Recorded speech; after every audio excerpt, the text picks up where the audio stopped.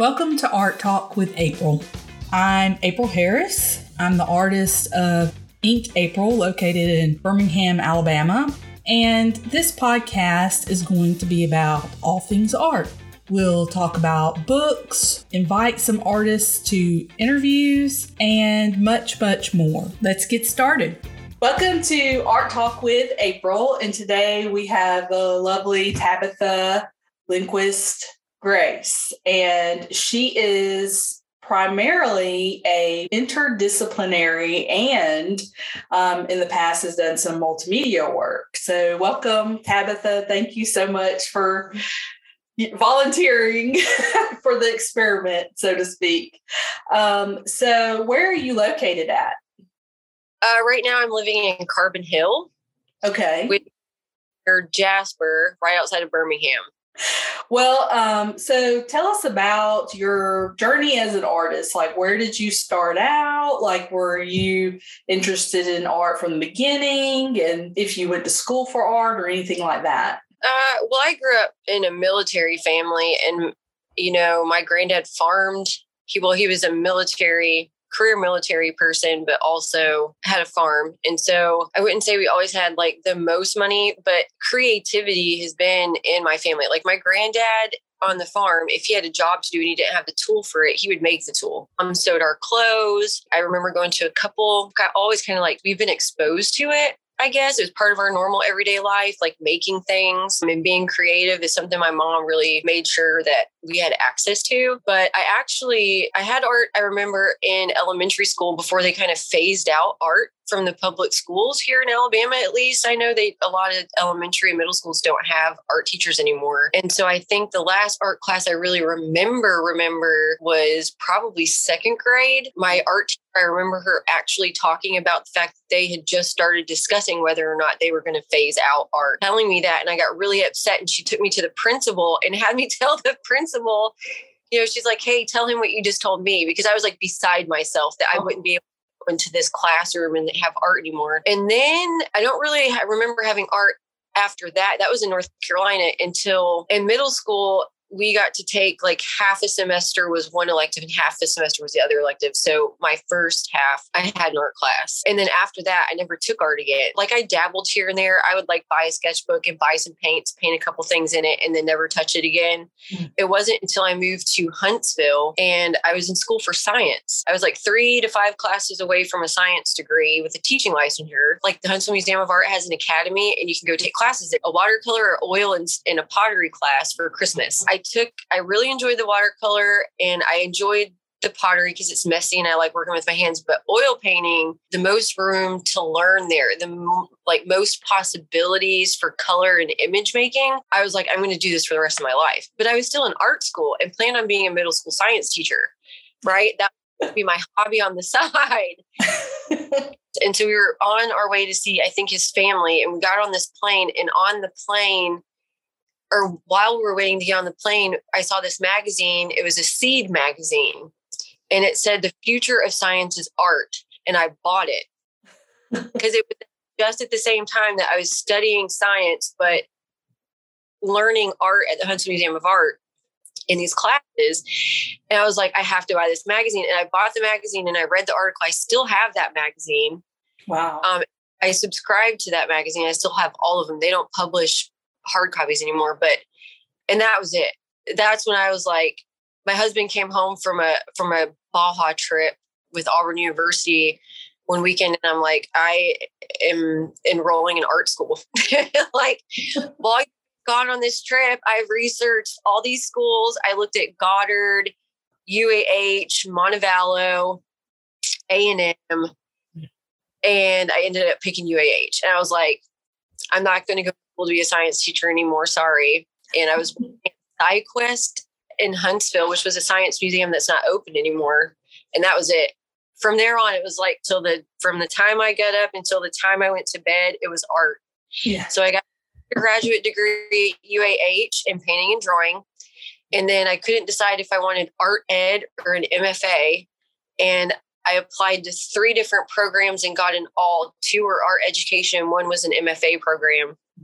And I decided to go for my MFA program. at Goddard. That's really cool. That's a lot. Like when like in school in the Montgomery area, we didn't really have art at that young of an age. I mean, like we would do art projects and things like that, but there wasn't really like a real program. Not until you got until more like junior high, 7th, 8th, 9th grade, and then through high school, you know? So, but that was a huge influence on me as an artist and growing up. So I can imagine the tears flowing and be like, oh no. Well, and part of it was because like I grew up on the coast. So we lived really small to a lot of really tiny beach towns. But I just remember it wasn't just the classroom. It was that it was in this like old kind of like beach shack style building that was like off to the side of the school. And it was the art teacher too. She had this big, like untamable blonde hair, and she had all these silver rings and wore these like really patterned skirt and like, but she had kind of like a feminine and masculine energy at the same time. She was kind of like this little, it was just like magical, you know, you walked in and there was art, you know, she had strings strung across the walls with like art clothespin to them. And it was just like, it was almost like a kid's playhouse, you know, but the art classroom. Yeah. So it was different than the like 1970s utilitarian brick school. Yeah. So it was all of it. And not only that, but it was one of the places I know that, you know, elementary teachers try to bring arts in to help kids learn other material, but not art's sake, like just a space to like creative and learn about artists and learn about making, so, you know, without, you know, an ulterior motive, like let's learn science today through art, or let's learn. I was going to say, one of my very first sort of art projects that I remember doing was actually a science themed like assignment. And it was drawing the eye, anatomy, technical drawing of the eye in 4th grade. Yeah. Like and I was just like, ooh, this is interesting. But so it was kind of like, you know, the intention was science, but I enjoyed the art part of it, you know. I know that you're working on some, I guess, do you work in a series? Is that how you typically kind of work? Yeah, I always work in a series, and I was watching, it was like an intro video to the, I don't know if I'm pronouncing this right, but the Glasgow School of Art. Yeah. I was really into when I first started my degree at UAH. I was like, oh, I'm going to go, you know, overseas and get my MFA and like learn art from, you know, all these places are so much older than us with all this culture. And I was obsessed for some reason with that school. And I watched a video, professors was on there, and she was talking. It's just something that she said that stuck with me. And she was like, every time you make something, make multiples. If I could give any artist advice, it would be always make things in multiples. You know, finish the idea out in a series. Don't just make one. Explore it a little bit more to see, you know, really work that idea out. If that, you know, is something that interests you, or just to see where it goes before you give up on it. It was kind of like she was saying, if you just make one, then you're kind of giving up on it after that. Right. Oh. I was like, that kind of makes sense to me. So I've always tried to, when I make something, make multiples of them. That way, I'm kind of a materials person too. So I kind of want to, if I'm going to do something, I want to push the limits of it. So I always try to, you know, or if it's a new material I'm using, I want to see what all the colors of that material do. Because a lot of the art that I make is kind of experiment, really. Yeah. But I don't think I've ever made just one of anything except for maybe sculpture. Yeah. Yeah. Sculpture has of encapsulating an idea because of it's like 3-dimensional, and you can change your orientation to that object and see perspectives. It kind of like the fact that it exists in that third dimension is kind of like taking the idea to the other level because you're thinking about all the different perspectives of it. Yeah. So I think sculpture is the only thing I've ever honestly made just one of. Okay. Well, I really like the idea of that too. I mean, it makes sense to, and I think a lot of artists, I don't know, these days, like when you see art online and that kind of thing, a lot of artists don't necessarily work in a series. And sometimes I wonder if they're just making things for the internet's sake, to post something online. And so they make one of something, but they're not really exploring the idea further. And I myself fall into that sometimes, when I'm just like playing around and then I don't really make a series necessarily. So that's really interesting. And I bet you really get to think about like the materials, the supplies, the medium that you're using, and you get to try different things and really push the limits of it, right? Yeah. Well, I kind of feel like, so I make everything in a series, but at the same time, I don't really feel like I have found, like, ever since I've started making art, I feel as though I have tried to find, like, I'm searching for my life's work. Do you know what I'm saying? Like, the artists online, some of them, especially a lot of those that I follow, like you or some of the other painters, they really have their style is so well defined so that they're exploring new things, new subject matter, new ideas, all their work still looks exact. So they're still exploring new things. They're just exploring it in their own style. But I have not put style or an identifiable necessarily style at the forefront of the ideas and things that I'm exploring. And so while I make a series, every time I make something, all the series of my work of each, of these series, they all look different from each other, kind of radically different. But then I was talking to someone came and gave an artist talk at Low Mill one time through the Alabama Women's Caucus of Art. Yeah. And he said, and it was kind of a social media workshop. So we were talking about this exact thing. And he was like, well, you may not see, the defining thread that runs through all your work, but I do.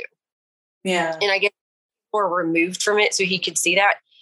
But I think a lot of the people who are on Instagram and it seems really like scattered or schizophrenic are really the beginning stages of being an artist. I don't think they're people with a dedicated practice that they've been to school for, or, it's more of just like creative time for them. And they're not worried about that yet. Yeah. Because I'm talking about there's people, they're just making any and every and all, not that creative play can't be taken seriously. I just think that they're not thinking about it in a more professional way, I guess you could say. Yeah. I know what you mean. Not it's really. Sort of like they're just playing around and trying different things. But I mean, in the same sense, though, as professional artists, that's what we do. That's what we're really doing, Yeah.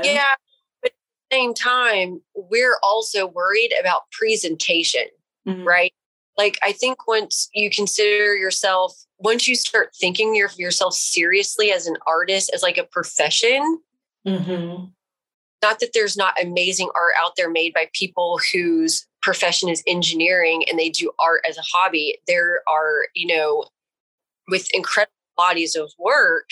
I guess what I'm saying is that once I think you consider yourself a professional and that this is what you want your profession and your career to be, like this is your life, you start thinking more about things like presentation. You be more selective about what you put out into the world, what's tied to your name, because you have to kind of consider yourself as more of a brand, right? Digestible to the general public. And so those are things that we might consider that they don't, because they're just putting all out there because they're having fun, right? That enjoyable for them to do, and they're doing it. And that's one of those things that I myself have really, I think I put a lot of pressure on myself personally as a younger artist to try to figure that out. Like, how do you feel about that? Do you feel like you kind of felt like I need to know my direction and do something? Or I did when I was in school, because they're kind of like pushing you in, they're kind of easing you into that thought. Yeah. Right. Thinking about your career as far as like getting into galleries or possibly museums or body of work and these kinds of things. And so they kind of push you into a professional mindset. Mm-hmm. So while I was in school, I did. Before I was in school, I didn't share my work at all. It was just for me at home by myself. But I also think it is incredibly dangerous to a degree for young artists to immediately come out of the gate making art and sharing that art, and then getting, like you said, being pressured into finding an identity and only doing that thing. And usually it's because if you're putting it out there, which is why we make art. I make art to share it. I don't make it just for myself. Yeah. But you get pulled into a direction where you're making things you don't have any joy in making anymore, for the likes, for the money, for the, Yeah. It was kind of like in school, they may have been pushing me to think about my work in a more professional way. But at the same time, we were required to take more classes outside of our focus than we our focus. So like, I was a painting and drawing major. I was only allowed to take, I think, 4 or 5 painting classes. The other 3 years of my art degree you had to try like 2 other mediums and then take those 2 or 3 other mediums and go up to the 2nd or 3rd level of class, like printmaking 1. I took photography 1 and printmaking 1 and printmaking 2, but then I took books 1 and 2, they require you to explore all those mediums, but it's in this like really supportive kind of insular community where you're getting feedback without putting it out to the general public yet. Yeah. Yeah. Like, try to define yourself as an artist. I would just be careful about how it is that you're defining yourself as an artist, as you're also trying to find your identity as an artist, if that makes sense. Because the identity that you craft for an audience is not going to be the same identity that you would make for yourself, regardless of an audience, if that makes sense. It's a good thing to think about, but it can also be a really dangerous thing. I'm stop making art because you get pigeonholed into making a monetary living and paying your bills off of your art. And then you're making all this stuff that you don't even, you find no joy in. Yeah. Which it will just like shrivel up your little artist heart and you can stop making. I don't know. Yeah, I feel that way. I mean, like I've been offered opportunities to do things like kind of home portraiture, like drawing people's homes and things like that, or doing portraiture at all. Really, a lot of that feels very like, this is like, if I got started in this, it might be profitable for a moment, but then I'm gonna absolutely be unhappy, Right. Because you just can't express yourself. You may get that feeling of, initially I'm getting a lot of orders and commissions and things like that, but then you start to feel like, okay, I'm absolutely burnt out on drawing people's houses, that's just, it doesn't really go anywhere. And so you're not really exploring anything outside of that, because that's the thing that you've, I guess, sort of narrowed in on from the very beginning, I mean, some people are able to work it out where, like, if that's what's making you money, start charging a higher price to where I can make the same amount of money, but making less, say, home portraits. Yeah. Still making home portraits. You're still getting commissions, but you're still making money at them, but you're doing less of them because they cost more. And then you have more free time to do the art that you enjoy. I mean, you have to find a balance. Yeah. Yeah, I think everyone does. I think it's one of those, and that's one of the reasons why I'm doing the podcast, is to try to explore, Because we all go through different stages and different paths, and it doesn't look the same, even though, like, I believe that kind of the world sees the artist's path as the same, but it never is. No. Well, okay, so if you think about art as something that is important to daily life, right? Then your perspective on art changes. If you kind of get rid of this idea of art as the lone genius, which the museum and gallery work in that structure of the artist genius in order to sell things, like this is the next the next biggest thing in art. Yeah. The ideas he's working with are super important to the times. And so, you have to come see his work and invest in it.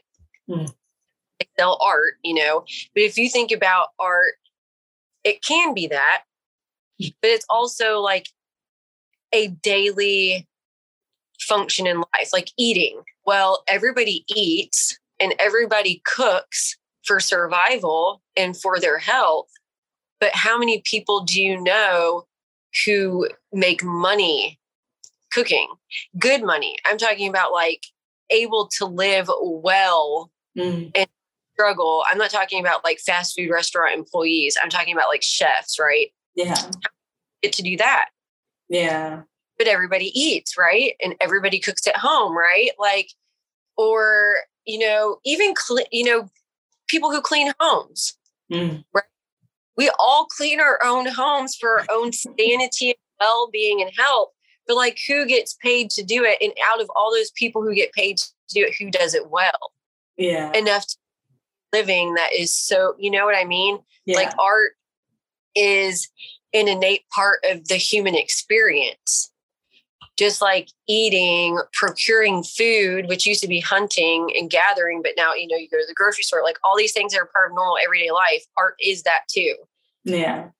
But we're so far removed from it because, museum and gallery systems, and they've put it into the, mass media over the years to promote. Yeah. It's for other reasons too. You have eras of our history where we're at war and people do not have the luxury to make art. They don't have, they're worried about other things like survival. Yeah, that's true. Yeah. I just think that the perspective of art needs to change. Like I have started teaching kids, and I have to say I prefer teaching children to teaching in universities because they don't question whether or not they're an artist. They're like, art supplies, and you give them like a general framework of what to do, and it's amazing what they come up with, and they have no problem breaking the rules. No. Like they had 5 times, do it this way, please, and they will be, no, I'm sorry, I just got to do it my way. And there's not, and they don't even say I'm sorry. Like there's no apologies. They just know that they make something. Like the older we get, the more we fall out of line with it because, we're in school and we're always taught to think forward to like what we're going to do for money. Like, how are you going to survive? That's what our parents and our teachers are there for, is to set us up to survive in life. Right. Yeah. Like, how are we going? But I think now we're in a time, especially with COVID and all these other things, people are finally starting to realize how important to include in your daily life for health. Like part of being a productive adult is to take a break and take time to play. Something outside of your job that makes you money, that gives you value as a person. Like I just made this table. I just renovated my own kitchen. I just built my kids a swing set. Anything like that could be considered art if you think about it. Just something creative, something where you're making, building. I think you're right about that. I think with the pandemic and everything, people are valuing that time to express themselves and be creative and play and make things more than they were. And that previous to that, it was very kind of taken for granted and looked at like maybe even a luxury or something that just wasn't necessary for day-to-day life. I'm one of those people who feels like it's necessary. Like my husband will say, okay, you're being really grouchy. You need to go go make some art. Like you haven't made any art in a while, or, which isn't the case now. I make it constantly, but there have been times where he was like, okay, you need to go have some art time because you're being frustrating. Like I could tell, so, I mean, to me, it's a very human experience and something that is just necessary to life, So I feel like I might have a unique perspective in that, or like in my personal life. But I feel like that's also what you were saying about, children not having any kind of, they haven't learned to think about, well, this isn't good, or I'm not doing a good job, or this isn't what it's supposed to be. Right. Because on one side of the coin is priorities. Like children haven't really learned to prioritize certain parts of themselves over other parts of themselves, because as a child, not being a person 100% responsible for yourself, you're still open to who you're becoming and what you're good at and all these things. So for in the body of a child, all the possibilities exist, right? But then as we get older and we find out what we're naturally adept at, or what is going to provide the lifestyle that we want, or what we're truly interested in, then we start to prioritize certain parts of ourselves over other parts of ourselves. But the other coin of that is, like you were saying, like if you get into an art class, and I'm really careful about this especially with children, but when you get into, it's different on a university level, because at that point they're looking for critique. They're looking, I want to make the best possible version of this thing that I'm being required to make. But as kids, that's not really the case. There is the craftsmanship, create space where you can be with your own ideas and take the idea given to you and then try to make something else from it.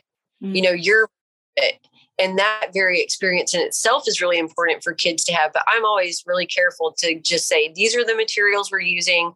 This is kind of like the prompt to get you started. Yeah. And then I let it be, because too much criticism on a child, especially when it's a huge learning curve anytime you teach kids art, right? Because their bodies, motor skills, or they may not have made anything at home before. Most of the kids I've met also coming into art for the first time and wanting to know what that experience is like. So like any kid, if all they're doing is being redirected into making the exact same thing as everybody else and told it's wrong, I've already told the kids that this year. Some kids said, started break down crying. I did it wrong. No, you didn't do it wrong. You did it different. Yeah. Does it wrong. You just didn't do it like I did it. Does it still work? It still works. So you've just done it different. Like maybe you have done something innovative and we don't know it yet. It needs to be a positive experience. And when they do come to it, if they have the bravery to come to it again, they're going to come to it with such a critical eye that they may not make what to them would be authentic, because they're scared of failure. Yeah. What would you say is one of your biggest learning experience in your journey? Like something that you've been successful at or felt really good about, or something that maybe you wish you had done differently or thought differently about? It's a big question. Everything that I do, I've done so many different things that I don't really feel like I've ever done any one thing long enough to, like, everything has been a big learning experience for me. Bronze casting, marble carving, iron casting, welding, woodworking, like oil painting, watercolor. I guess the biggest thing for me, and it may just be my personality type, I can't really pin down why I'm like this, but I have no shame when it comes to failure. Like I sometimes purposely set myself up to fail, like they only use this medium like this. Now I'm going to use it exactly not like that. because I want to push, and it may be being from like a military family where everything is like super strict and really rigid. And it's like, oh, you told me I can't do that, but I know that I can. Later, I'll show you some of the things I'm working on. They're things that I'm just making up out of the blue. You know what I mean? Everything to me is like the biggest lesson at first. Mm. And then once I like fail, then I learn all the limits of those materials or that idea. I guess I've had a lot of luck. I know there have been times I made these sculptures one time. My mom gave me all this really high quality pink wool yarn that had been spun in different ways. And I wrapped these like, the dividers that they glue on windows now, they're not like real wood dividers. They're like these plastic things. Yeah. I had a bunch of those laying around the house, and they were like the perfect size of a cross. I was like, I'm going to make, some crucified Barbies. So I just started and I don't know where I get this stuff from. It made me laugh. A lot of the things that I make, so I was like, I'm going to crucify some Barbies. So I could have been reading feminist articles at the time or something. I don't even really know, but I just started like wrapping these window fake pane dividers with like this, obnoxiously hot pink wool, super handmade looking yarn of all different kinds. And then got embroidery hoops and put some quilting fabric in the embroidery hoops. And then I made a mold of like a cheap Dollar Tree Barbie doll and cast them in wax. And I was like, well, this sounded really good in my head, but oh my God, how am I going to stick them to the crosses? And I hadn't figured that out. And I didn't even think it through. So I get to that point and I'm like, well, I had just started experimenting outside of school, like in my house with encaustic, and I had a pancake griddle. And I was like, well, let me get my pancake griddle out. And I like set the wax Barbies on the pancake griddle and got them like nice and like melted pool hot, and then stuck it to the yarn cross, and then just sat back and like held my breath and prayed. And I'm like, this has got to I have no other way to attach these things to these. Had I been smart when I cast the Barbies, I probably would have like inset some wire or something. Yeah. But I had already cast all the Barbies. I took out a paraffin wax, and I was like, I'm not doing this again. It had taken so long, and it just worked. Like it was paraffin wax, which gets really hard and firm and and it's not soft at all. It doesn't get warm at all. You have to get it like at a really high temperature. So I stuck the Barbies on the yarn covered crosses, and it just worked. Probably also like yarn was wool. So it had like lot experiences where it didn't totally fail. It was like by ingenuity and the skin of my teeth, I have been able to bail myself out of making right. That was my whole experience, and it did so much good for me. So I guess I've had a lot of moments of absolute close failure, but quick thinking and just like creative problem solving was out just to pull myself out by the skin of my teeth. I had so many moments like that. It almost seems like every project I did in school was like that. I've always kind of felt like those moments, like, especially when you're able to figure out a solution and do it. I mean, it's so powerful. Like you feel like, yes, I figured it out and I did it. What I wanted to do, I made it happen, And think about what that does for a kid. Yeah. I was saying, I have kids who like break down and start. You can always tell which kids have somebody standing over their shoulder all the time, because they're the ones that like, they do one little thing, not the exact way you've told them to do it, and they just break down in tears. And you're like, no, really, it's okay, So many times this year already, like I said, right now I'm teaching third graders. It's been like, it's not wrong. It's different. We just did printmaking, and we don't have time for that really. I only have 45 minutes with them. So I came up with a way to make plates where they didn't have to carve. Mm-hmm. And I just made it up on the fly, and it actually worked. So that's what we're doing. Mm. And we had silhouettes of animals, like a fish and an owl and a couple others. And I'm like, now take these geometric shapes and make this object out of simpler shapes. We're not talking about details, texture of the hair, anything. I want you to build the simple form or shape of this animal with these geometric shapes. Yeah.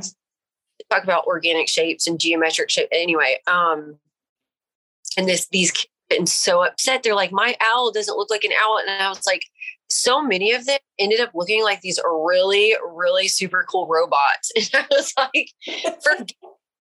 forget I ever brought animals in this room. I was like, these are so cool. Like, this could be a robot or a machine that did this, right? And they're like, yeah. And I was like, see, these are so much cooler than what we were trying to make. You know? So, and that in a way is also creative problem solving. Do you know what I mean? I think even if you were 50 years old and you were trying to do something new and you worked your way out of a major failure in a corner, you would feel really good. You know, like every time you solve a problem, you're storing these pathways to solutions in your brain. And the next time you come up against a problem like this, even if it's a completely different setting, the importance is that you've gone through the failure. You've set yourself up for the failure and you found a solution, and that solution is stored in your brain. You don't ever get rid of it. Yeah. And you never know when it will come in handy again. So what would be like some advice that you would give someone just starting out or, you know, just setting off on trying to become an artist? What would be some advice that you would share with them? You know, what I used to tell myself when I first started making art is try to make everything as ugly as possible. You know, like my mom wanted to make me an Afghan one time. And I don't know if I was just in a mood or if I didn't want an Afghan or I don't know. But I just told my mom, like, make me the ugliest thing you can make me. And she did. And I was, but it turned out so great. Like, it was so weird. And I just loved it here because you weren't, I guess when, who was it? Umberto Eco wrote a book about beauty. Mm-hmm. Like, when you're trying to fit within the aesthetic parameters of what is agreed, because beauty is an agreed upon thing, right? It's like a qualifier or a quantifier that has to be these specific things to be considered like beautiful or the most beautiful. He's like, that's very limiting. But if you work in the anti-aesthetic and you work in the ugly, the possibilities are endless. Oh. And the other thing I would say is read as much as possible. I can't tell you how many times I've come across an art student on the university level who is in it probably for the same reasons I was, is that I wanted to work with my hands. Mm-hmm. You know, I wanted to work with my body, something that was kind of physically exhausting and mentally exhausting. They just wanted to work with their hands because they thought they could get out of thinking about it and writing about it and reading about it. You know, there weren't so many tests. Yeah. You turned it in for critique, right? We didn't even have textbooks. Yeah.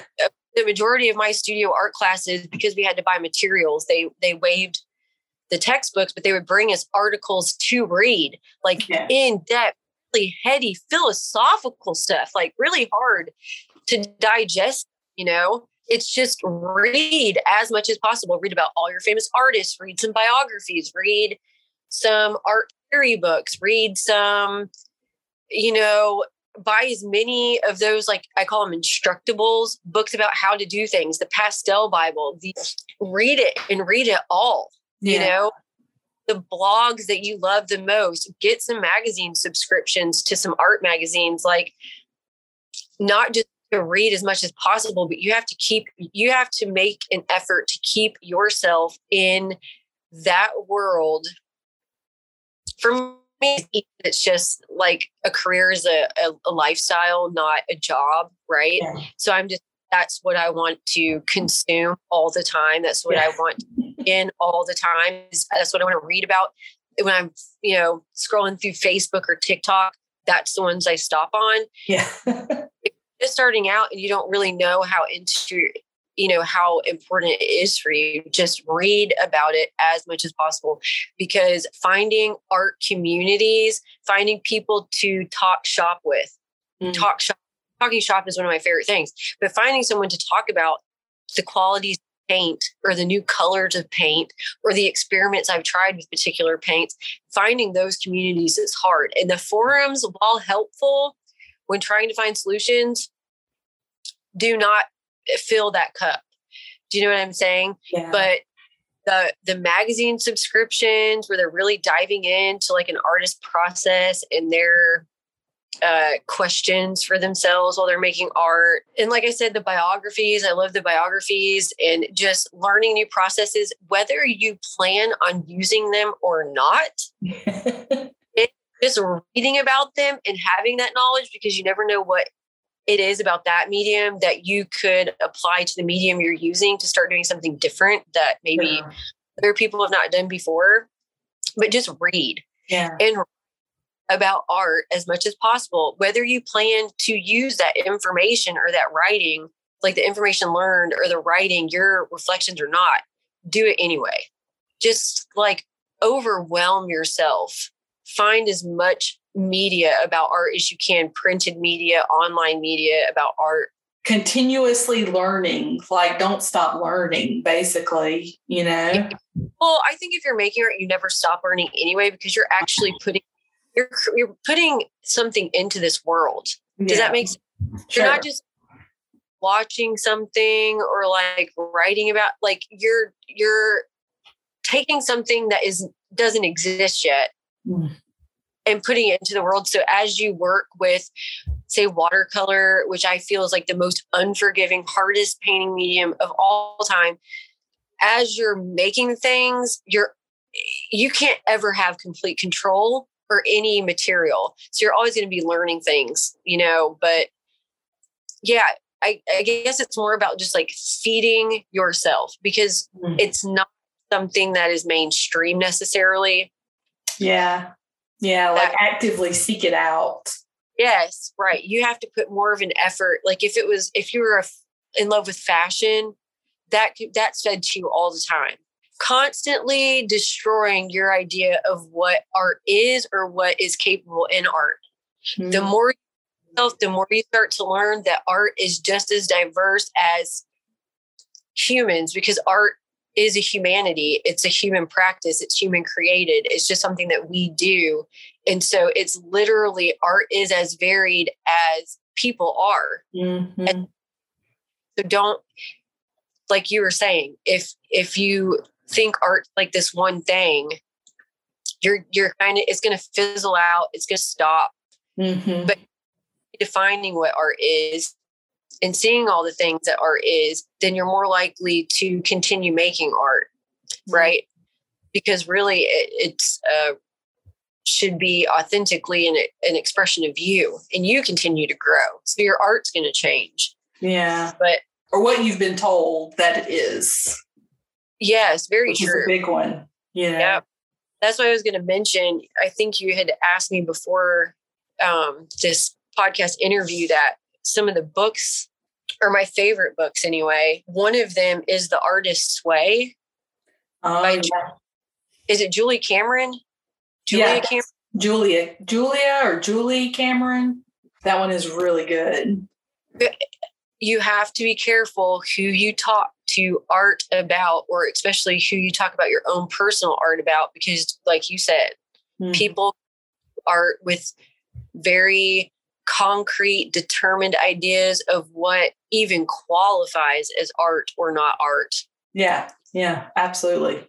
And then if it's someone that, especially I would say if you're a child or a young person or just starting out, and it's someone that you kind of get validation from, like a parent or a teacher or someone that you want their respect, and they say, well, this is what it is. This is what's right. Yeah. But in your heart, you're thinking, but that's not what I think it is. And then you go through the cycle of questioning yourself and your own intuition about making, because you're like, is this am I wrong? Am I wrong about this? Is this not art? Yeah. It's really funny you say that, because like when I went through undergrad, was dealing with both sides of that coin at the exact same time. I had an art history professor teaching contemporary art history, kind of like was trying to destroy our concept of what art was all the time. Yeah. At the same time, I was taking art with my printmaking professor and my painting professor, who are very clear in what their ideas of not what art was, but what was valid now in the art world, like what was derivative artwork, or what was, that lame, or you don't want to get pigeonholed into that. We want you to make like this kind of art. Yeah. At the same time, we had this art history professor who is constantly destroying our very concept of art, to the point where we wondered if art was really even a thing anymore. Oh, that's awesome. Yeah, really, it was really kind of a gift, to have him there while you had these other people telling you, if your work's going to be valid and you're going to be successful as an artist, you need to make art in this stream or like this. Yeah. Yeah. Were you saying that Julia Cameron says something about that in that book? Something about not talking to certain people about? It's about connecting with the person you were before all these outside influences started telling you, and what was acceptable as who you were and what was not. For the people who try to take your art energy out of you, they're basically like the takers. Yeah. And they take away from you this activation energy for making art, or they talk you down for making art. And it's like, don't talk to the people who are over logical. Don't talk to the people who, the only things they say about your art is that it's bad.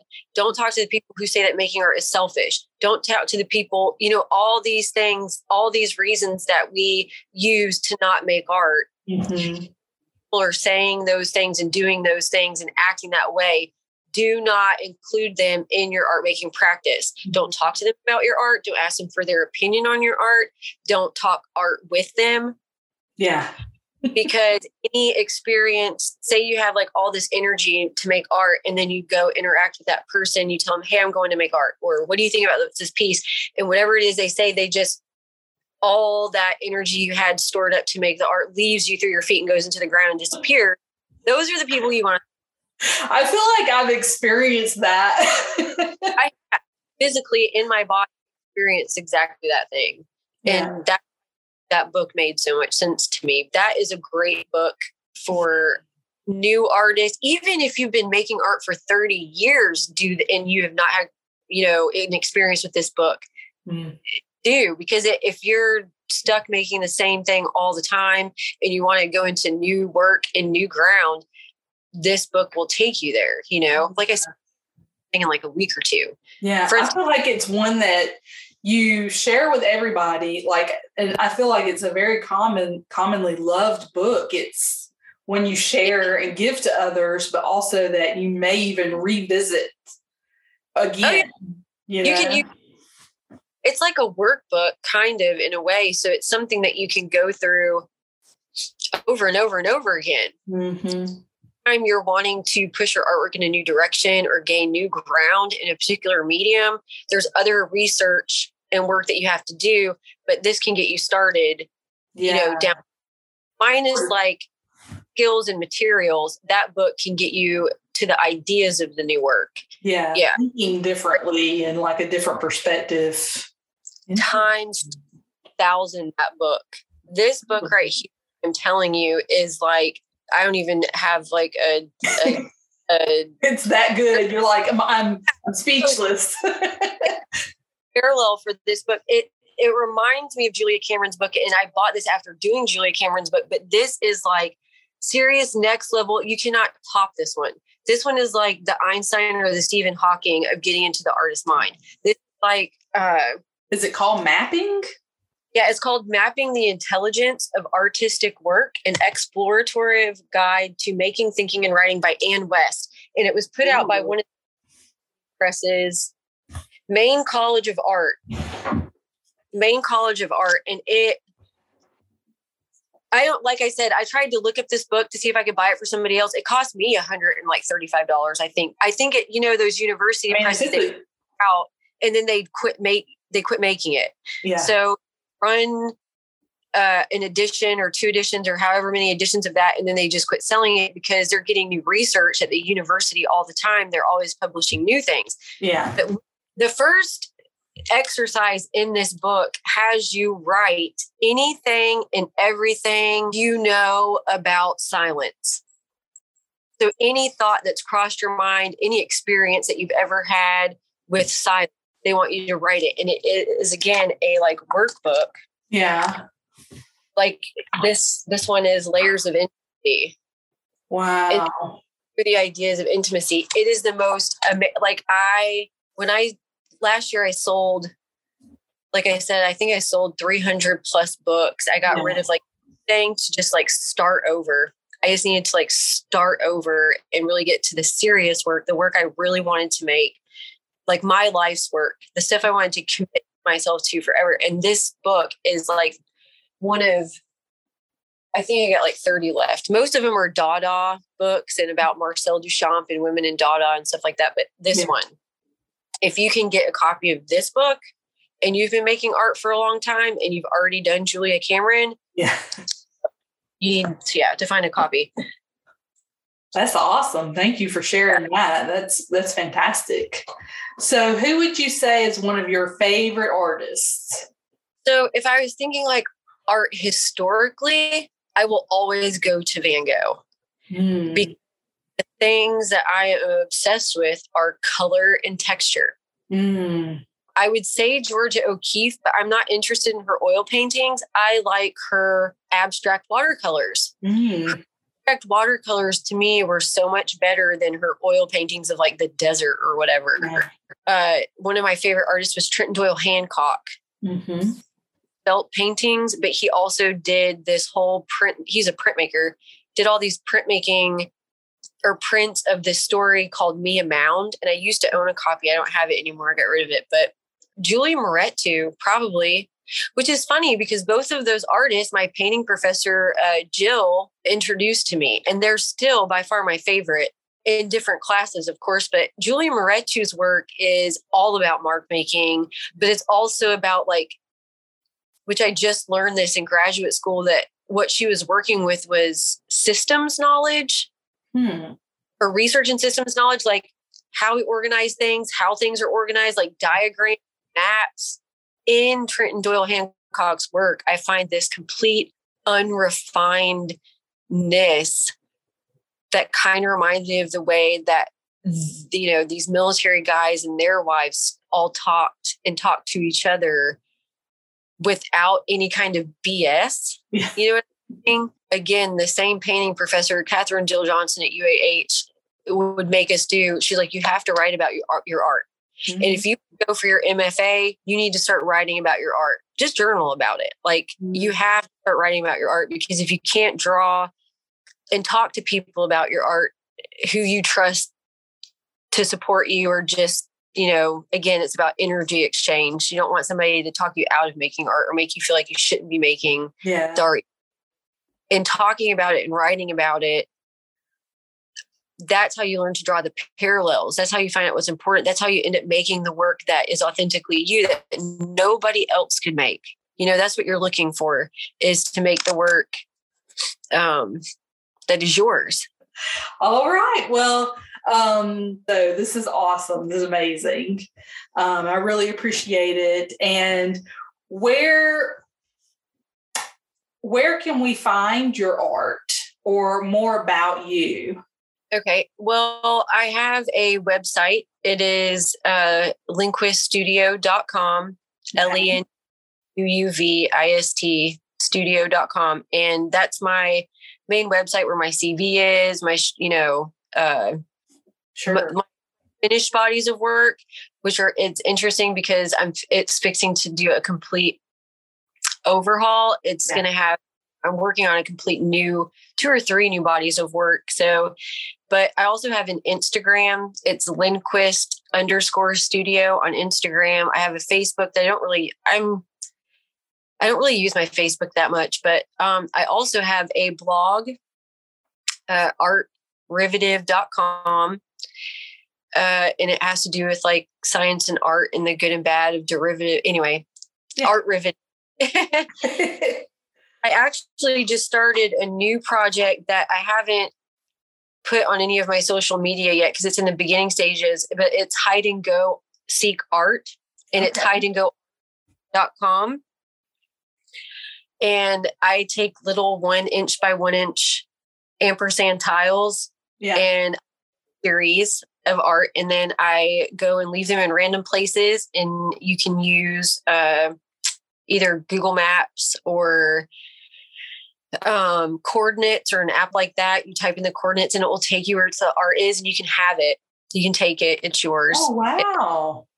That doesn't cost anything. It's just a way to like, so it's kind of like a get outside, but kind of like an explore your town, you know, but kind of a random happening experience with art as well. Yeah. Because if you go to the website, so it's just like a fun thing, a different way for people engaged, with art. It's kind of like Pokemon Go. And then again, I've got a new oil painting series going and some drawings and some pastels. Well, thank you again. And everyone needs to check out Tabatha's blog and Instagram. It is so inspirational and interesting. So thank you for listening to Art Talk with April. I hope you enjoyed the show. Please subscribe.